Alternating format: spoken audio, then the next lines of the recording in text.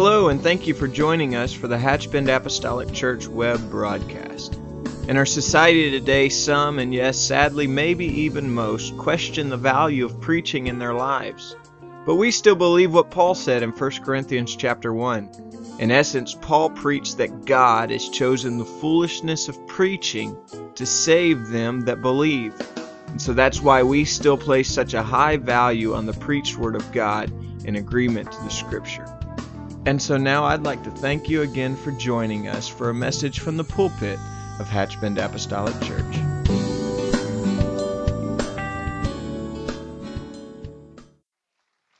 Aren't you glad to be an American? Amen. Glad to be an American. You may be seated. I'm going to ask Brother Farrell, Brother Davis, if they will, to make their way to the platform. We're appreciative that these men and others in our congregation have served, and we do not take for granted not 1 ounce of commitment that they have made to serve and represent our country, and they and men and women like them have made it possible for us to be here today, to be able to worship the Lord without any reserve, and I'm very, very thankful. Amen. I appreciate these men being willing, especially these next 2 men being willing to step a little bit out of their comfort zone and speak to us today. So would you make welcome to this platform these men? Jesus.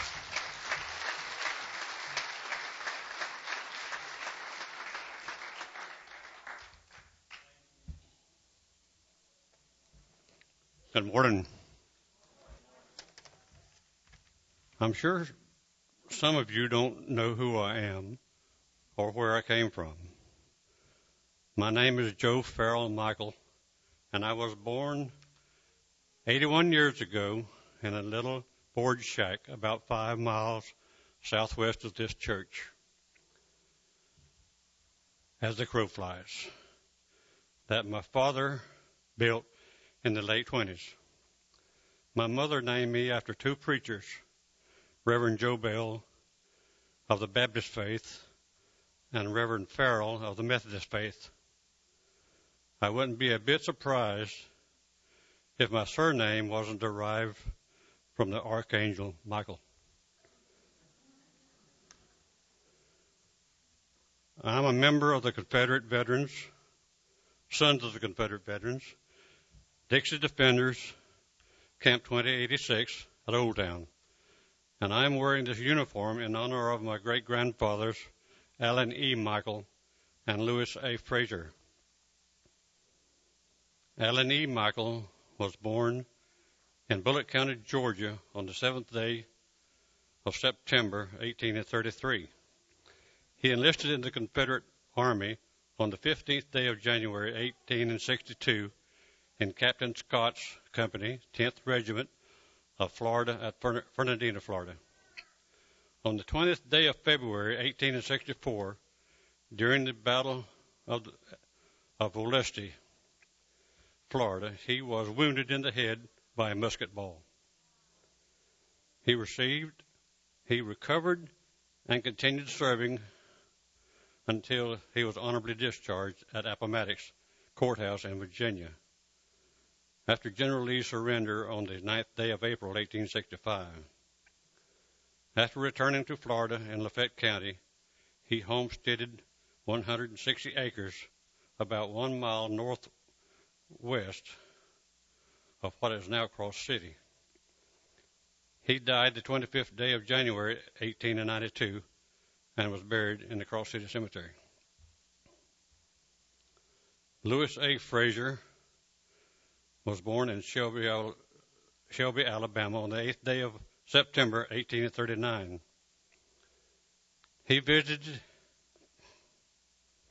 He enlisted in the Confederate Army on the 10th day of May, 1861, at Columbus, Georgia, in Captain Hall's Company A, 10th Georgia Regiment, Sims Brigade. While serving as second sergeant in the line of duty at Shenandoah Valley in Virginia near Winchester, and after being exposed to the weather in camp for 23 days during the fall of the year 1863, he contracted typhoid pneumonia. He was carried to the hospital in Richmond, and according to his physician, his fever never cooled for 73 days. Before recovering, he took the measles and was confined to the hospital for more than 3 months. As soon as he was able, he returned to his command, still suffering in pain in his chest caused by typhoid pneumonia and exposure. On the 6th day of May, 1864, during the Battle of the Wilderness in Virginia, while serving as lieutenant and in the command of his company, he received a wound from a musket ball in his left elbow, fracturing the bone and rendering his arm useless. He continued serving until he was honorably paroled on the 10th day of April, 1865, at Appomattox Courthouse in Virginia, after General Lee surrendered the Confederate Army. That's the picture of my great-grandfather Frazier. I didn't have one of my great-grandfather Michael. After being released, he returned to Florida and settled on a little farm in Lafayette County, which now would be the north end of Dixie County, about a mile south of the Dixie-Lafayette County line, and about a mile from where I was raised. On the 7th day of April, 1881, his left leg was accidentally broken by a runaway horse, breaking both bones and knocking his ankle out of joint. The bones were never reset, causing his leg to be crooked and out of shape. Then on the 13th day of April, 1882, his right arm was accidentally broken above the elbow by a runaway horse. On September 30th, 1889, he was approved for a pension of $72 a year. And in 1909, his pension was increased to $120 a year. Louis A. Frazier died at the age of 79 in 1918. Although I never knew my great-grandfathers, I feel in my heart that they were good men, and I pray that they are in God's comfort. I will always give them honor for the great sacrifice that they made for the cause we believe in. I am proud of my ancestors, and I feel that some of their values have been handed down to me. Thank you for letting me share with you the strong feelings that I have for my great-grandfathers, and I salute you one and all. Amen.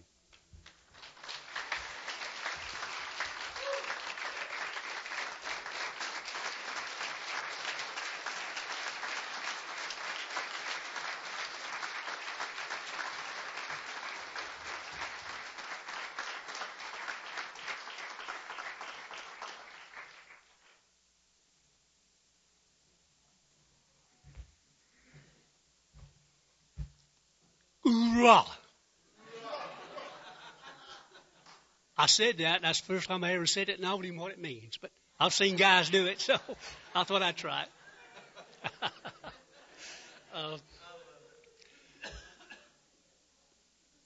A few months back, I'm going to say April, Brother Michael came to me, and he said, I'm going to wear a uniform for Veterans Day. You got anything to wear? And I said, no, I about got too fat for everything I got. I don't have anything. So he's retired Air Force, and I was fortunately retired Marine Corps, and by half that, I can order a uniform. So what am I going to do? Get greens? I'm going to wear them in winter. Get tropicals? I'm going to wear them in the summer. Well, this is winter month, so I said, well, I can get blues, and I can wear them whenever. So I did. I went to the PX in Jacksonville, and they said, well, we don't have the Marine uniform per se hanging here. We got trousers and shirts and hats and all that, but they didn't have the jacket.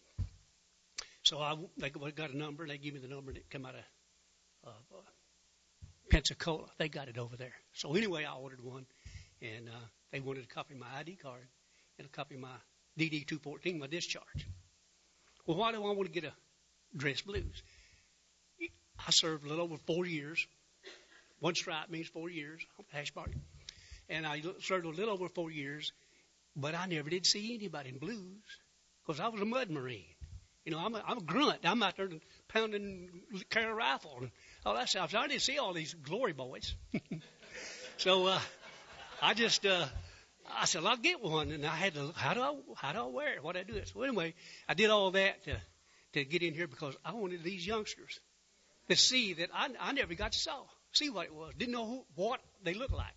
First time I ever saw blues was when the Everly brothers came on TV and sang and Wake Up Little Susie, and they was dressed up in that. So for you young folks don't know who they were. But anyway, I'm proud to have served in the Marine Corps, and I didn't know what it was. Some folks can't serve. They don't have the opportunity. And some chose this, some chose that. Some didn't have a choice. I signed up for the draft when I was 18, like most of us did. They don't do the draft anymore, but back in the day they did. And when Vietnam was full-fledged, some guy said, we went down with the group, big bunch of men out there, and said, from this line over, Marine Corps, this line over, Army, Navy, Air Force, whatever they did. That's what they did. You didn't have a choice. You going that way, you going this way. Well, I did. I had a choice, and I chose the Marine Corps, and because the Navy recruiter was out of the office, mainly because I went looking for him, but he was gone.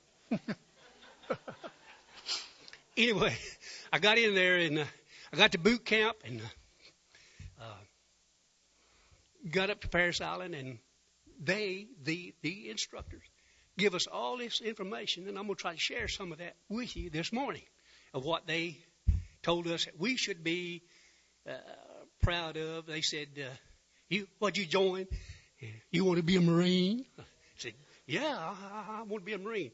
And they told us we wouldn't make a pimple on a Marine anywhere. So we're not nothing. We're down yonder because we wouldn't call a Marine until we graduated. We was recruit or worse. And anyway, when they got in there, they told us about the Navy was formed in October 13th, 1775. This is before the Declaration of Independence. 1775. The Navy. Well, when they got formed, they come down there and they said, well, we need something like the Marine Corps. So November 10th, 1775, the Marines was formed. They was to go, about 100 of them, or less, was to go aboard the ships and be in the crow's nest. All they wanted was sharpshooters, the Minutemen of the time, to get ready in a minute. The Minutemen get ready, and they would go, and they wanted sharpshooters to get in the crow's nest up in the top, the mast of the ship. And that's what the Marine sharpshooters were for. They were called soldiers of the sea a little later, but anyway, at the time, they was sharpshooters. And my hat doesn't have an X in the top of it because I'm a non-commissioned officer. Commissioned officers have an X in the top of their hat. And that was for the guy that was in the crow's nest looking on the deck of the ships around there could see who was in charge, who the officer was to direct his fire here or there. Well, that was in 1770. The first battle they encountered was in March of 1776, still before the Declaration of Independence. Anyway, that was in the Bahamas. And they got down there, and in 1779, you've heard of John Paul Jones, maybe?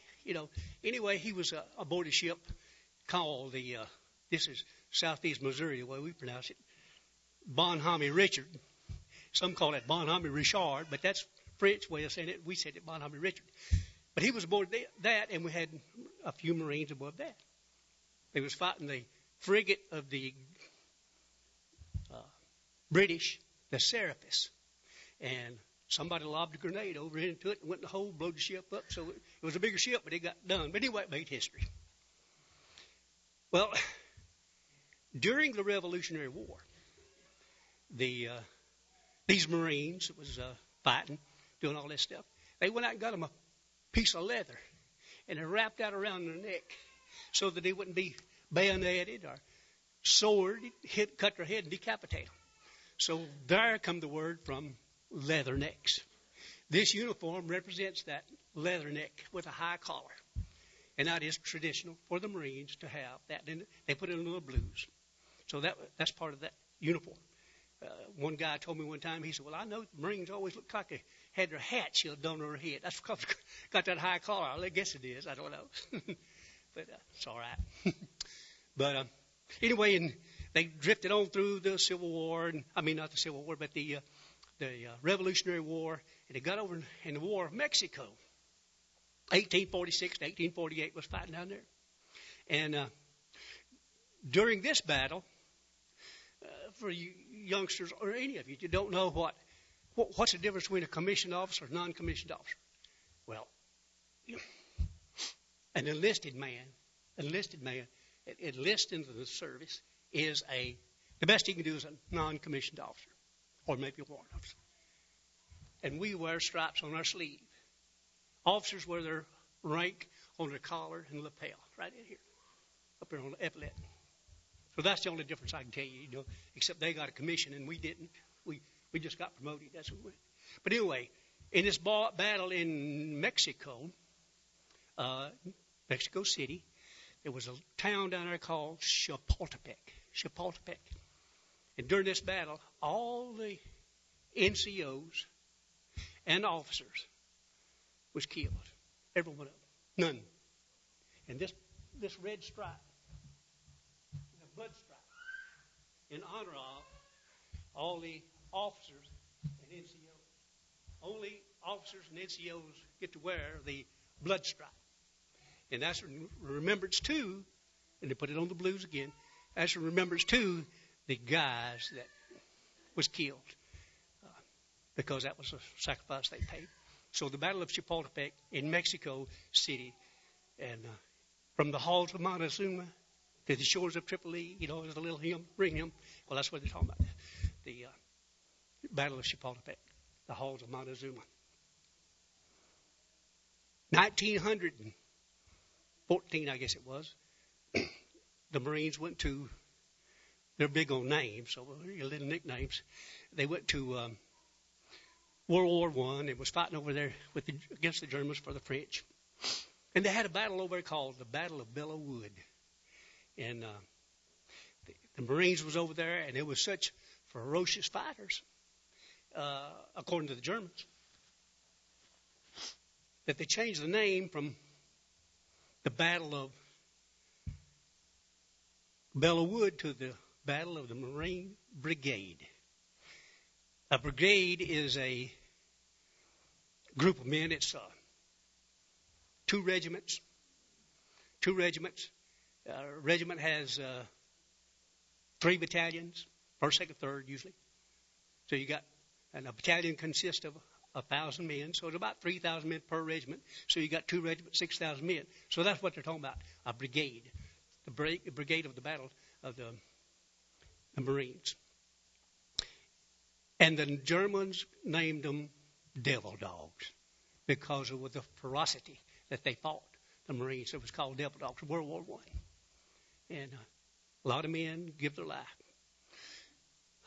World War II came along, and somewhere during there, through that, and Korea, we got the name Jarhead, calling a Marine Jarhead.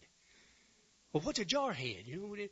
Well, a guy told me, it was a sailor, by the way, told me that, what a Jarhead said. That name come from because Mason Jar Company went and made helmets for them. So that's what we was wearing, them jar heads on our head. Things about 3 pounds, I'll tell you, they're heavy. But that's how that was. And then World War II came on, and I would say probably the glory years, real closer to home for us because we were of that generation. But in 1942, they had the battle at Guadalcanal, and we had the 1st Marine, and several of them. I hadn't said a lot about the Army because the Army was busy in Europe doing their fighting, and the Marines was, as far as I knew, didn't go to anywhere in Europe. So all we had was in the islands of Japan. So that's where the World War II for the Marine Corps is in the Pacific. And it was over there in Guadalcanal. They lost a lot of ships, we did. But they kind of laid off on us. The Japanese did. They really meant to win that war. And they really made it rough on us. They lost about half of that landing force on Guadalcanal and a lot of ships. 1943 of November, there's an island about 2,350 miles south and west of Hawaii called Tarawa. And it's on the equator. Not a very big island, but it's catacombed. A lot of catacombs, caves, and stuff like that. And an admiral from the Japanese says, this is recorded somewhere, I read it, and it would take a million men, 1,000 years to take that island. That's how fortified it was. Well, David M. Shoup was commandant of the Marine Corps when I went in 1962. He was the colonel, full-bird colonel, that led that assault. He was the seventh wave. The first six got blown out of the water. He was the seventh wave that got on the toehold on Tarawa. And they took it in 9 days. Now, we can say what you want to. That's record. And it's bloody, no doubt. Anyway, they started the march up through the islands. This was Gilbert Island. This is where Tarawa was located. Went up to Peleliu, Saipan, Iwo Jima, which was real bloody, Okinawa. And it was marching up in May, I think it was, of 1945. They was in Okinawa. And they landed, I think it was 90,000 Army personnel, soldiers, and 80,000 Marines. And they went this way and that way. And finally they come back in the middle of the island, a little place called, wasn't big as nothing, but it was still catacombed. It had 100,000 Japanese in it. And they was there to the end. They was already said their funeral and everything before they left. They fought for months before they ever got it. But as soon as they got in there, the admiralty of the Japanese started sending kamikazes, planes, into the Navy fleet. Chester A. Nimitz, Secretary of the Navy when I went in 1962, he was the Pacific Fleet commander at that time, the admiral. But anyway, they started sending kamikazes in there to make his fleet leave the 170,000 men they'd put ashore, starve them out. No supplies, no food. But he wouldn't do it. Chester Nimitz says, I'm not leaving. He lost ships, several ships. But they stayed and stayed. 300 Japanese kamikazes took the plane and nosedived into them when they could, hit a ship. But these guys stood tight. The Navy, the Marines, and the Army was all in one group doing this. I'm sure the Air Force, was doing it too. But, they was part of it. All of us were. And it was a nation fighting for that, for our freedom, because we'd been speaking Japanese today, had it not been. Anyway, that war went on, and then we know that after that was the atom bomb, and that was the end of that. Korea came on in 51, 52, 53.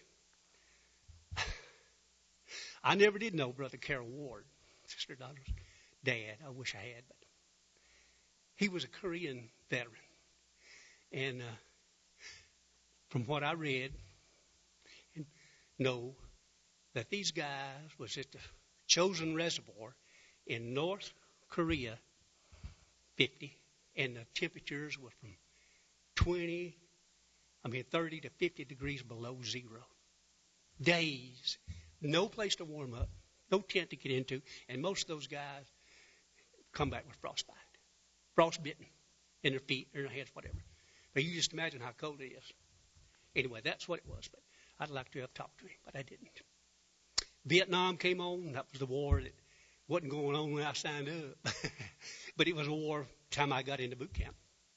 And Kennedy set the blockade up down in Cuba. And they come and told us, girls, y'all might wake up in the morning in Cuba.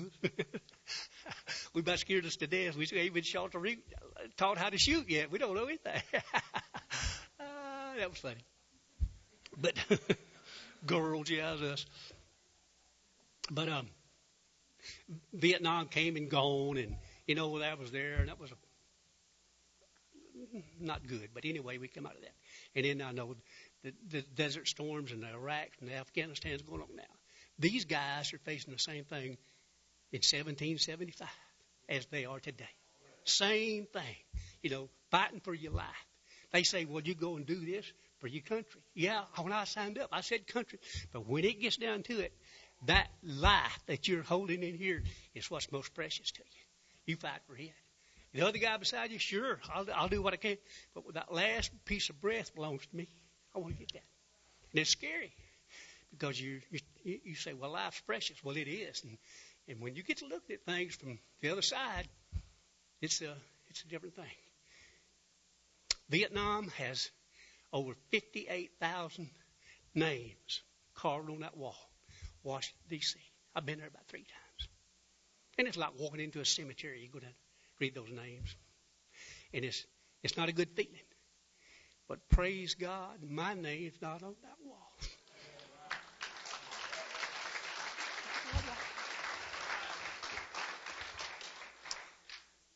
I had praying people. I didn't even know who they were. Somebody. But God saw fit to keep me from getting killed. And I'm forever thankful because from that to this, He saw fit to save me, to save my life, save my soul. And I've got to recognize who He is. And today, I want to say that Jesus is the way. Wrap your arms around Him, grab Him by the toe, whatever you need to do, just hold on to Him somehow. And don't turn loose of His hand because He'll take care of us. And when you lay over with a kidney stone rolling around in you, call on that name and there'll be some peace come on you. It's there and it's available for all of us. Jesus, help me, Lord God. And He'll do that. Thank you for this. Thank you for the veterans that's come and gone. And there's several in here that didn't come up today, but God bless you and I thank you for you. I love you, church. I appreciate you. God bless you. Thank you.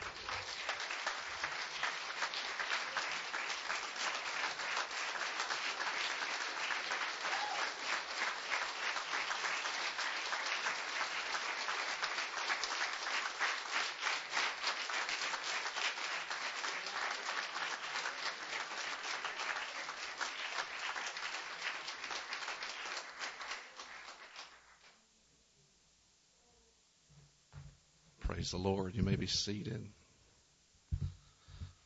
I feel out of place. The only one not in a uniform. Justin asked me, why didn't you wear your uniform? I said, that wouldn't have been a very pretty sight. I've grown a little bit since then. They only issued me one, basic training. I know it doesn't look like it, but I've grown a little bit. So I certainly appreciate the opportunity to be able to stand here. I certainly don't deserve to be. And I also don't think that it's a coincidence that the Veterans Day service that we typically celebrate and typically have has been rescheduled to this particular day. I say that because as a nation, we've just celebrated Thanksgiving. Although we've already observed Veterans Day as a nation, and we've done that nationally, and we've also done it as a church, I believe that this day will serve to be a constant reminder that we should observe and celebrate these things so much more and not just reserve them for one day a year. It's because of veterans, and I often say this, but I certainly don't say it to bring any undue honor to myself, but it's because veterans that we have a season to do this. It's because of men and women that have answered a call in their lives that allow us to have a church today. There's so many nations across this world that it's a crime to do what we're doing right now. And so it's veterans, it's men and women that feel that sense of duty and have a calling on their lives that answer that and serve in this country, that and preserve the very freedoms that we so easily take for granted. In 1997, I made a decision to serve my country, and I had no idea that would years later would put me in the middle of a conflict that was a direct result of some actions that people took to try to end those freedoms that we take for granted. September 11th is a day that we all can remember. It's not a day that's easily forgotten. I'm sure that I can ask anyone in this building where you were September 11th, 2001, and you would be able to tell me. But it was resolve. It was determination that people had not allowed that act to utterly destroy what we are and who we are as a nation. And so we did go to war some years later.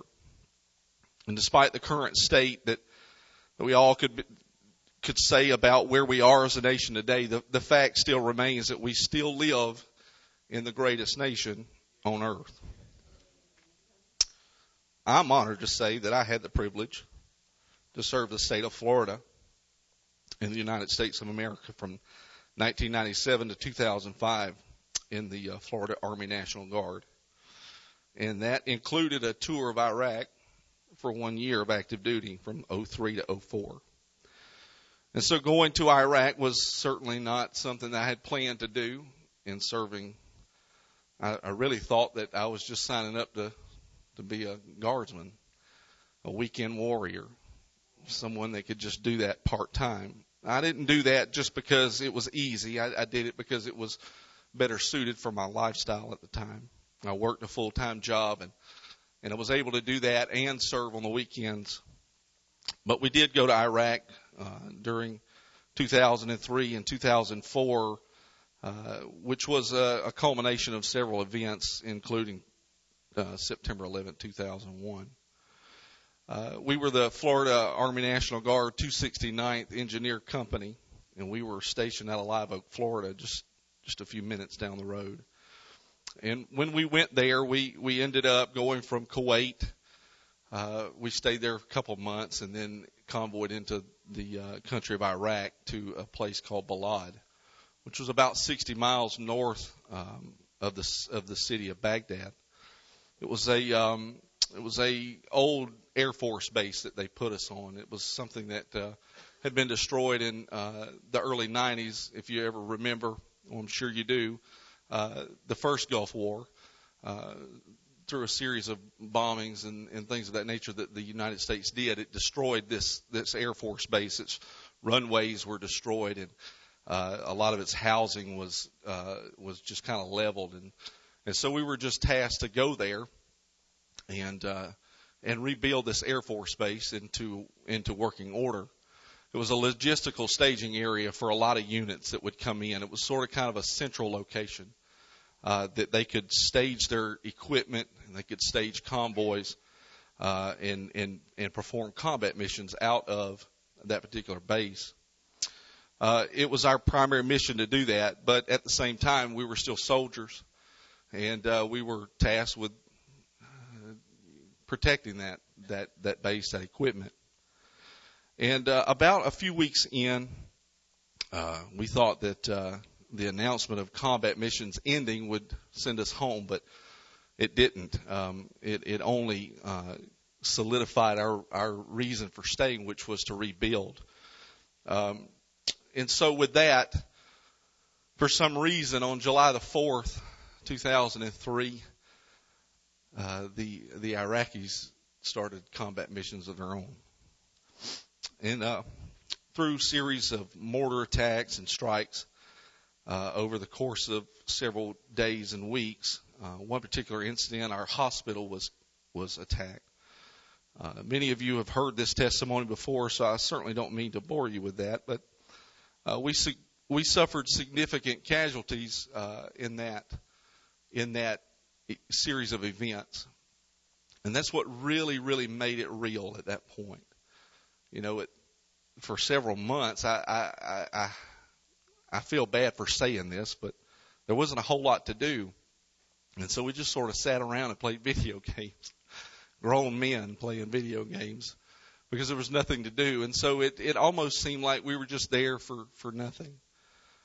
But when those combat missions started from the other direction, it made it real. It opened our eyes to what we really were there for, that there was a real enemy that we were fighting against. And so if I could just take that and put it in a spiritual sense, we can spend our lives just thinking everything's okay and that, we're just kind of moving through life at our own pace. But there is a real enemy that we fight against every day of our lives. And so we can't just be blind to that. We can't allow that mindset to take over, because what it'll do is it'll catch us off guard. And so I just want to just briefly just cover two particular incidents that happened there. One because it involved me directly, and the second one because it was an absolute miracle. When we first arrived, we set up a logistical staging area of our own. We had a motor pool which housed all of our equipment. We were a civil engineer unit, so we paved roads. We had our own rock crusher plant that would crush rock. We would make asphalt ourselves, and then we would lay the asphalt and repair roads and runways and things of that nature. So we had a lot of equipment. And between the perimeter fence and our tents was our motor pool, so there's a little bit of a barrier there. We had what we call Connex boxes. I don't know if you've ever heard of them, but they're long semi-trailer looking metal boxes that they use to ship cargo overseas. We had several of those that had some equipment in them, and we used those to set up fighting positions on the top of them. We had ladders that went up to them. We had a bunker, so to speak, set up on the top with sandbags and things of that nature. One particular night, it was getting dark, and it was around the 4th of July. It was when everything started kind of breaking out, and we had a little bit of a mortar attack where they would, just kind of chunk mortars over at random objects. They had no particular reason for doing that other than just to destroy people and equipment. So there wasn't any specific targets. They would just randomly do that. And we had word that it was a possibility that some had entered into what we call the wire, which is the outer perimeter fence. And so everybody was on the ready. And I was tasked with being on one of the quick response teams that would have to go to this Connex box fighting position and just sort of kind of wait and see what happened and engage if we had to. And I remember that vividly that night as, sirens began to go off and everybody began to move around and get everything situated and taken care of. And a friend of mine that I went into the National Guard with, he and I were battle buddies, what we called them in the Army. And that was our fighting position. So we took off to that place. Well, he made it there first. He was a lot faster than I was. And he got there first, got up the ladder, and took my weapon from me. And as I went up the ladder, as soon as I hit the top, he said, "Be careful, because there's tracer rounds going overhead." And it could have been 30 feet overhead, but it might as well have been 2 inches. Because when you see those tracer rounds coming over, it doesn't matter if it's friendly fire or enemy fire, it's time to get down. And so that was a very eye-opening experience to know that this is real. This is not a game. And it sort of kind of put us in a state of whatever you want to call that. It was scary. And so we made it through that. That was the night that the hospital was attacked, and it was fairly bad. And I'll not say anything else about that. And then the other experience, a lot of you have known about this. I've told this before, but I think it bears repeating because it was a miracle. It was an absolute miracle. My grandfather, when he was still alive, he gave me a prayer cloth to take with me. I wasn't living for God.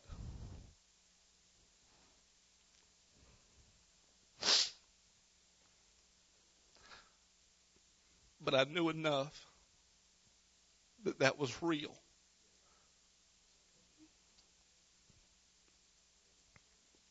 I've been raised in church. And I knew what anointing was. I knew what prayer could do. And he said, I want you to take this cloth. And he got a piece of brown cloth because everything we wore underneath our uniform was tan or brown. So I want you to keep this. And I have no doubt today, I didn't realize this then, but I have no doubt today that God had his hand not only on me, but every one of them men and women that were in that unit. And I'm talking about men and women that weren't from Florida, that weren't from around here. We got attached to a unit out of Oklahoma.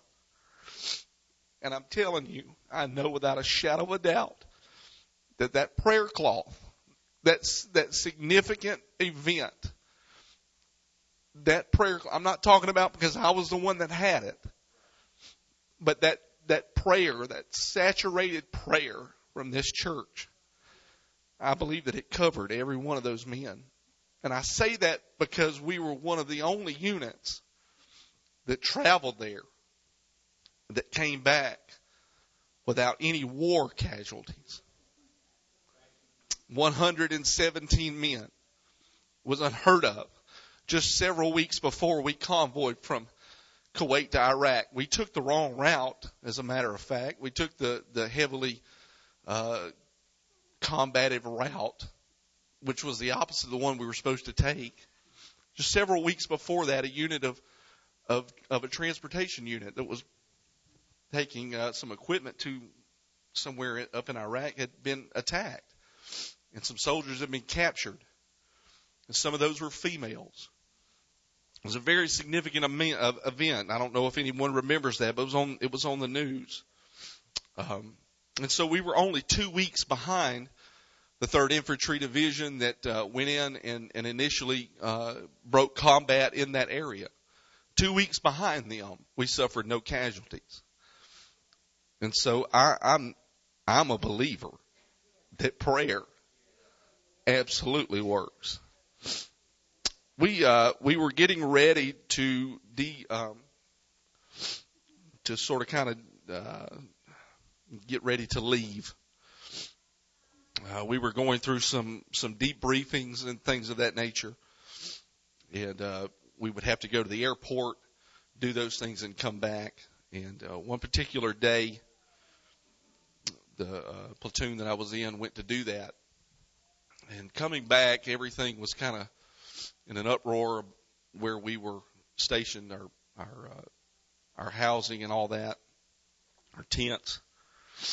And some men from our unit was redirecting traffic to detour the street that we were on that went right past our tents. And so we rerouted over to the headquarters building, and we were asking what was going on. And through everything going on and all the chaos and calamity that was happening, we finally found out what had actually happened. Some locals had staged an attack, and they fired 3 what we called mortars, which are actually rockets. They appear to be a rocket. It's the same thing that you would probably shoot in the air for fireworks or something like that. It looks like a rocket, has fins on the back. And they would stuff those things with shrapnel and rig a detonator, and it would detonate on impact. And that's what they call mortars. You just kind of arc them. It's not a missile to where you would have a designated target. It just kind of arcs, and where it lands, it explodes like a grenade. And so they fired 3 in that particular attack. And they fired them right over our motor pool. And the trajectory of them caused 2 to land inside the motor pool and explode on impact and did some damage to some vehicles. But the significant part of this, and this is where this all culminates into what I believe is the power of God, is that the 3rd came through a tent that was full of men They were sort of kind of in between missions, and they were just kind of hanging out, and talking, and a couple watching TV and video games, things of that nature, just kind of being guys. And so the two landed in the motor pool, exploded.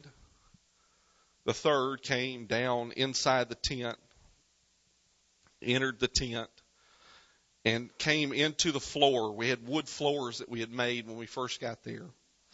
It came into the floor, just inches beside a man's foot that was propped up on a bunk, just inches, and penetrated that wood floor and did not explode.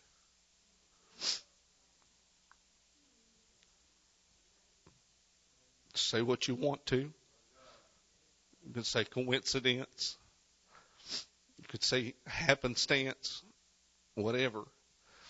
But I firmly believe, and I've said this before and I'll say it again, that the prayer of God's people is absolutely heard.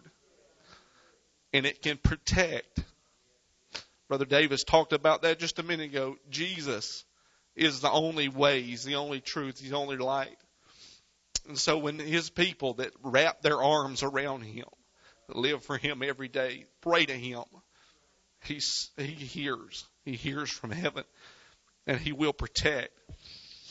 And so, in spite of the negativity that surrounds any wartime situation, whether it's disagreement with the cause or the actuality and reality of what war can actually bring, I would have to say firmly today that I would do it all over again.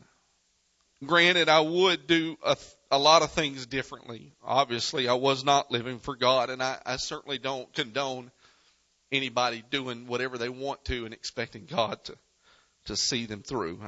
That's not my message today. But I would do a lot of things differently. But I would do it all over again, because I don't regret my service. It gave me something. It put discipline in me. It gave me a drive and a determination to be a man. It gave me a sense of accomplishment, and it gave me a sense of ownership, that I can stand here today and say that this is my country because I fought for it. And I know I stand with men and women today that feel the exact same way, that if the need arose and you were called, that you would do it again.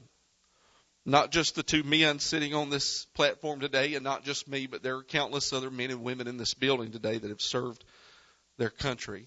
And I believe firmly that you would do it again if the need arose. I'm thankful for men and women that answer the call. I'm thankful for men and women that stand for this country and that stand for freedom.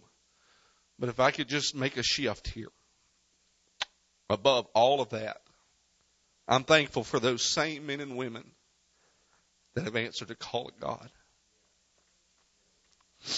I'm thankful for men and women that have taken their drive and their determination and placed it into something far greater, in placing it in the kingdom of God, and now stand for Jesus Christ, his cause, and the truth of his word.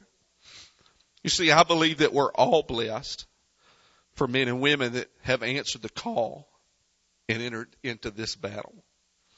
You see, we all belong to an army, and we all have a calling on our lives. Every single one of us. There is no one exempt. Some of us have been doing this for a while, but some of us are just getting started. But we've all been given a privilege today to stand in the army of the Lord. And so as we close today and we stand together, whatever capacity you served, whether in wartime or in peacetime, I say thank you. Thank you for your commitment. Thank you for your determination. And thank you for your sacrifice and for your service. But to those who have not served in the literal military that stand in this building today, I just want to say thank you. Number one, for your prayer, and two, for your service in the kingdom of God, because none of this is possible without you, without each and every one of you to show up and to be used of God, to avail your life to Him and to everything that He is and everything that He stands for. I wonder right now if we could just lift our hands. I want to ask our musicians if they will return to the platform. We have a lot to be thankful for today. I wonder if we could just lift our hands right now and thank God for His abundant grace, for His mercy, for placing men and women in our lives that have answered the call of God. Let's ask Him right now just to touch our hearts and our minds, that we would just have a spirit of thanksgiving, a spirit of thankfulness that would just resonate in our hearts, not just today and not just tomorrow, but for weeks and months and years to come. Would you just do that right now? Would you just lift your hands? As we're going to sing a song, we're just going to end this service with family prayer. If you would like, you can bring your family around this altar. We're just going to have a season that we're just going to be thankful and ask Him to have His way.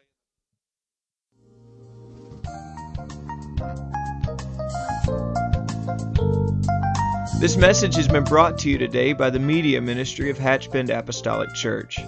We pray that it's ministered to you in some way, and we'd like to take this opportunity to invite you to join us in service here at Hatchbend Apostolic. Our Sunday services begin at 10 a.m. and our Wednesday night service at 7:30 p.m. For any more information or to speak with our ministry staff, please feel free to call our church office at 386-935-2806, or you can visit the contact link here on our website. Again, thank you for listening, and we pray God's richest blessings on you and your family.